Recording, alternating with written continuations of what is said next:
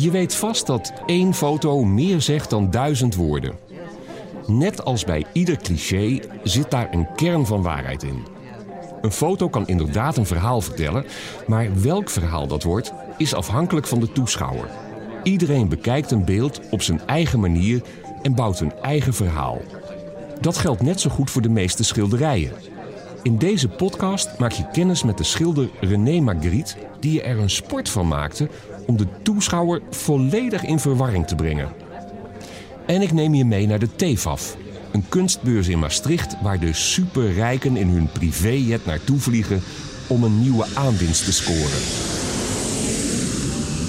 Maar het is ook een beurs waar honderden musea hun slag slaan. Directeur Charles X van Museum Boijmans van Beuningen in Rotterdam deed in 2015 bijvoorbeeld een verrassende ontdekking. In Maastricht hing een kunstwerk waar hij al jaren op aasde voor een prijs die 2 miljoen lager was dan hij dacht. Hij kon zijn ogen niet geloven. Het plan voor deze tweedelige podcast over een schilderij van René Magritte ontstond een paar weken geleden dankzij een telefoontje van Marloes van Leersum.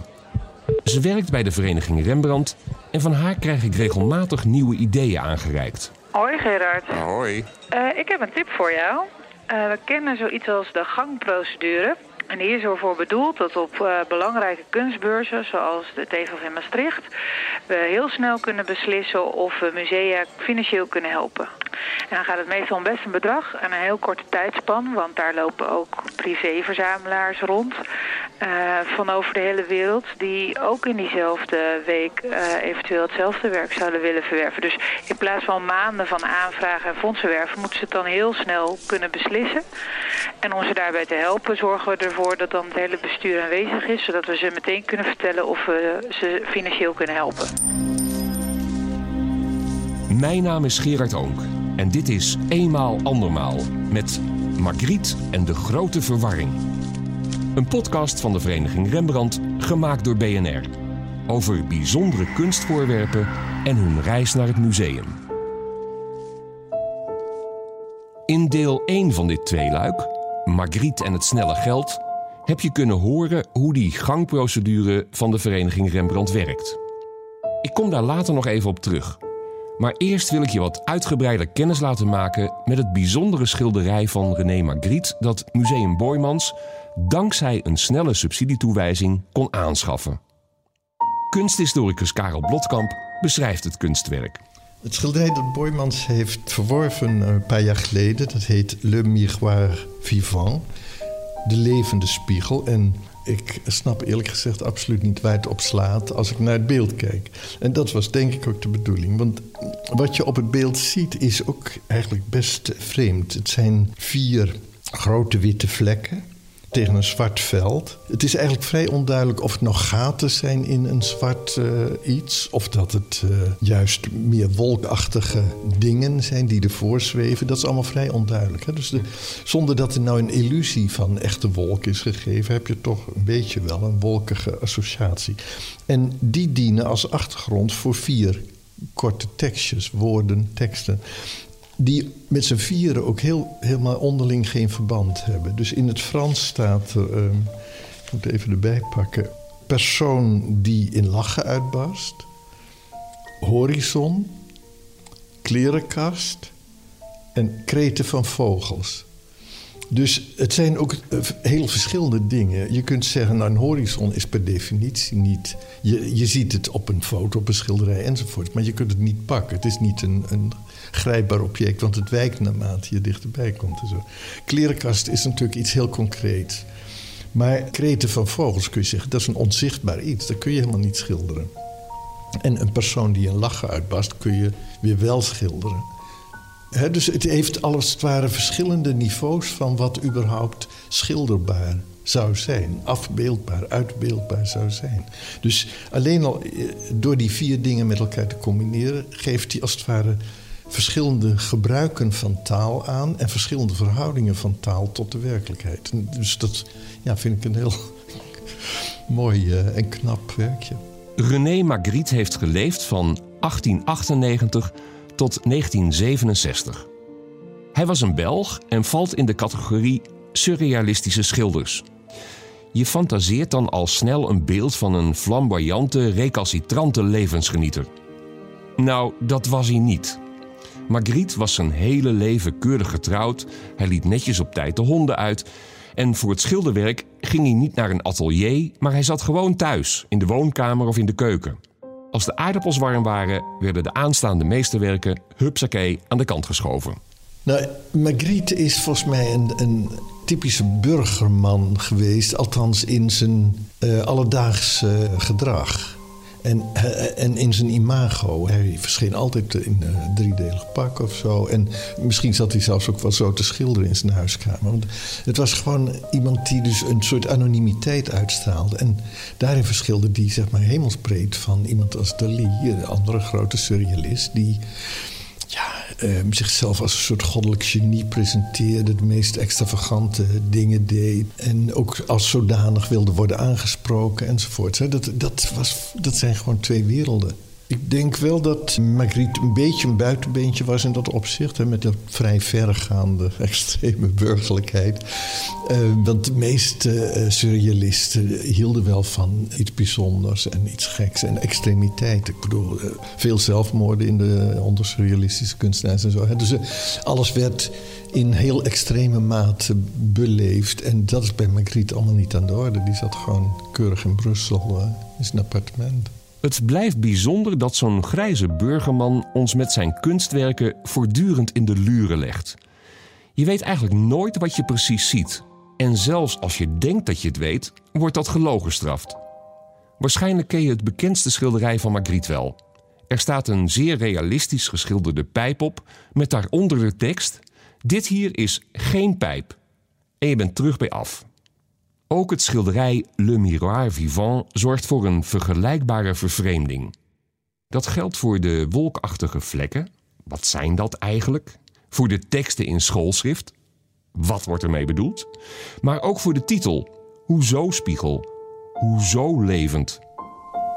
De titels was ook een heel belangrijk fenomeen voor me. Een schilderij zonder titel, dat was gewoon ondenkbaar voor me. Ze hebben allemaal een titel. En die titel is eigenlijk een soort verwarrende factor nog weer aan het geheel. Het beeld is al verwarrend dat je afvraagt, hoe zit het met de illusie van diepte of het verschil van dag en nacht en dat soort dingen. Al die vreemde situaties die creëert. Maar de titel moet er eigenlijk nog een soort iets aan toevoegen en moet vooral niet rechtstreeks benoemen wat je ziet. Het is echt een element erbij. En het aardige is dat hij had zelf denk ik al een redelijk vermogen in goede titels verzinnen. Maar hij had literaire vrienden in zijn Brusselse kringen waar hij dopenavondjes mee organiseerde. Dus als hij weer 10 schilderijen had gemaakt, dan moesten die op een avond ongetwijfeld met wat drank erbij gedoopt worden. En dan noteerde hij dus suggesties van die vrienden die spontaan opkwamen met een nog raadselachtiger iets dan. Er zijn aardige lijstjes, een paar ken ik ervan, waar hij wel 10 dingen op een rij heeft gezet voor 1 schilderij, 10 titels. Dan schrijft hij ook over, dat en dat vind ik niet zo geschikt toch. En het is een kwestie van wegstrepen tot hij dan de ideale overhoudt. En er zijn ook wel situaties geweest dat hij na een jaar nog weer een titel veranderde. Nou, maak er maar chocola van. Een keurige burgerman die in zijn keuken onbegrijpelijke schilderijen produceert en aan zijn vrienden vraagt om er een titel bij te verzinnen. Liefst één die kant nog wal raakt. Kunsthistoricus Karel Blotkamp heeft er wat langer over nagedacht en schat in dat Magritte ons toch echt iets duidelijk wilde maken. Magritte's hele oeuvre draait om de vreemdheid van hoe we in de wereld staan als mens. Het lijkt dat je in je gewoontes en in je dagelijks leven en in je baantje en in je huwelijk, dat het allemaal marcheert en logisch in elkaar zit. Maar er hoeft maar dat te gebeuren en de boel stort in elkaar en dat laat hij eigenlijk zien. Het gesprek met Karel Blotkamp vindt plaats in zijn woning aan een Utrechtse gracht. Ik word buitengewoon hartelijk ontvangen en de emeritus hoogleraar vertelt geanimeerd over Magritte, Dali, het surrealisme en al die bijzondere kunstwerken uit het begin van de 20e eeuw. Ik voelde me volledig op mijn gemak en er ontsnapt tijdens de tweede kop koffie een vraag die je eigenlijk niet aan een kunsthistoricus moet stellen.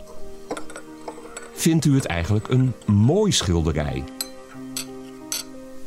Mooi vind ik niet helemaal dat is niet het eerste woord wat bij me opkomt als ik dat schilderij zie. Maar eerlijk gezegd is dat voor mij helemaal niet zo belangrijk bij kunst, of het mooi is of niet. Ik vind een veel belangrijker criterium dat het adequaat is. Gedaan is op een manier die past bij het onderwerp, bij wat je er als kunstenaar mee wilt uitdrukken. En dat vind ik hier bij uitstek het geval. Het is heel adequaat. Het is gewoon recht toe recht aan en zonder versieringen, zonder virtuoos geschilder. Perfect. Mijn vraag over de schoonheid van het schilderij was misschien een beetje ongepast, maar het kwam niet volledig uit de lucht vallen. Om dat uit te leggen neem ik je mee terug naar 2015, naar de TEFAF, die kunstbeurs in Maastricht. Directeur Charles X van Museum Boijmans heeft zojuist de verrassing van zijn leven gehad. Hij ziet namelijk geheel onverwacht de levende spiegel hangen. Hij jaagt al een hele tijd op dat kunstwerk, maar is 1,5 jaar geleden erg teleurgesteld geraakt, omdat de verkopers de vraagprijs belachelijk hoog opschroefden. Eigenlijk had hij deze prooi al lang uit zijn hoofd gezet. En nu hangt het werk plotseling op de beurs en blijkt 2 miljoen goedkoper dan tijdens de vorige ontmoeting. Charles X is dus door het dolle heen. Hij ziet opnieuw kansen. Hij nodigt het bestuur van de vereniging Rembrandt uit om naar de stand te komen. Die befaamde gangprocedure, weet je wel? Als iedereen komt binnendruppelen, staat de directeur met het schilderij achterstevoren naar de groep. Hij houdt een vurig pleidooi om het aan te schaffen en draait het schilderij vervolgens om. Het bestuur stond op een gegeven moment klaar en ik draai dat schilderij zo om en ik hou het zo voor me. En ik zag al die gezichten zo. En het was heel grappig. De verschillen op die gezichten. Ik denk dat de gangpadprocedure toen voor misschien de eerste of tweede, de derde keer is uitgetest. Maar ze moeten wel nog een beetje oefenen op wat hun eerste gezichtsuitdrukking laat zien. Want dat bemoedigde mij niet, laat ik het zo zeggen. Maar er waren ook een aantal mensen die wel meteen enthousiast bleken. Dus ik zag ook meteen de dynamiek in die jury, want het is gewoon een jury. En het grappige was dat ik vervolgens daar ter plekke heb onderhandeld met de voorzitter die het woord nam. En die zei, nou ja, wat vind je? Ik zei, ja, wij kunnen dit alleen maar doen. En dan heb ik dus de tabellen in mijn hoofd. Als u een bedrag van ongeveer 1/3 van de vraagprijs kunt gaan bijdragen. Nou, de vraagprijs was 3 miljoen, dus reken maar uit. En toen zeiden ze, nou ja, je kunt het altijd proberen natuurlijk. Nou, en dat was voor mij genoeg. Directeur X is weer terug in de race. Hij kan het schilderij uiteindelijk ook echt mee naar het museum nemen. Als ik hem vraag of hij blij is met zo'n onconventionele subsidieprocedure, dan antwoordt hij genuanceerd. De gangpadprocedure is ontzettend leuk, maar het geeft niet de zekerheid die het woord aanduidt. Want je zit dan wel degelijk ook nog vaak aan een gewone aanvraag vast, zoals bij mij ook is gebeurd. En overigens, op het moment dat je zoiets hebt, kun je ook altijd met het Mondriaan Fonds bellen. Je kunt ook altijd met een aantal andere fondsen bellen. Dus er is bij elk fonds is er uiteindelijk, als je dat voldoende inschat en het ook aannemelijk kunt maken, is er altijd snelheid mogelijk. Dus je kunt een hele lange weg bewandelen en dan gaat het prima en degelijk en zoals de molens draaien. Maar als je zegt er is urgentie in het spel, het stuk gaat het land uit, er is een andere koper, ik heb een optie van maar zoveel dagen, dan kun je dat bij elk fonds doen, maar nooit in het gangpad. Want meestal zijn de leden van Rembrandt ook de connoisseurs die rondlopen en de kijkers die zich geen enkele verrassing willen laten overkomen, maar alles gezien willen hebben en dat soort dingen. Dus Rembrandt heeft wel een hele grote parate aanwezigheid. En dat is natuurlijk uniek. Mijn oorspronkelijke aanname dat iedere subsidieaanvraag tergend langzaam verloopt, blijkt dus niet waar. Een museumdirecteur kan blijkbaar redelijk snel een toezegging van een fonds krijgen als hij de urgentie van de aanvraag maar duidelijk kan maken. En die gangprocedure biedt extra kansen omdat een heel bestuur vol deskundigen aanwezig is om meteen een oordeel te vellen. Mocht je nou toevallig willen weten hoe de vereniging Rembrandt aan al dat geld komt, dan heb ik dat voor je nagevraagd. De club heeft ongeveer 16.000 leden die lidmaatschapsgeld betalen. Daar komen dan nog eens flink wat erfenissen bovenop en ook donaties van bijvoorbeeld het Prins Bernhard Cultuurfonds. Al met al genoeg om de laatste 10 jaar zo'n 35 miljoen euro weg te geven aan musea die hun collectie willen uitbreiden. Laten we deze tweede aflevering over Magritte en de gangprocedure afsluiten met 2 uiterst tevreden mensen. Te beginnen met de voorzitter van de vereniging Rembrandt, Arend Fok. Hij kijkt trots terug op de TEFAF in 2015. Als ik daarover nadenk, dan denk ik dat de beste gangprocedure die ik zelf heb meegemaakt is inderdaad dit schilderij. Het was fantastisch om allemaal naar deze stand te komen en een Magritte te ontdekken waarvan wij wel het bestaan wisten, maar dat hij opeens op de TEFAF hing en dat het ons gelukt is om die te kunnen steunen. Dus ik denk dat dit de mooiste was. En dan de man die jaren heeft gehoopt dit schilderij aan te kunnen schaffen voor zijn museum. Charles X, gepassioneerd verzamelaar. Luister maar eens naar de andere aflevering, Magritte en het snelle geld. De directeur vertelt daarin dat hij wel haast depressief wordt als een aanschaf mislukt. Maar ook dat hij schilderijen, zoals deze Magritte, gaat zien als een kind. Je kunt zijn enthousiasme over deze aankoop dus wel bijna voorspellen. Dagelijks blij. Altijd als ik het zie, springt er iets in mijn hart. Ik spring even over. Het is geweldig. Dit was een van de 12 afleveringen van een podcastserie over bijzondere kunstvoorwerpen en hun tocht naar de museumzaal. Eenmaal andermaal is een initiatief van de Vereniging Rembrandt, gemaakt door BNR. Luister ook naar de andere 11 afleveringen.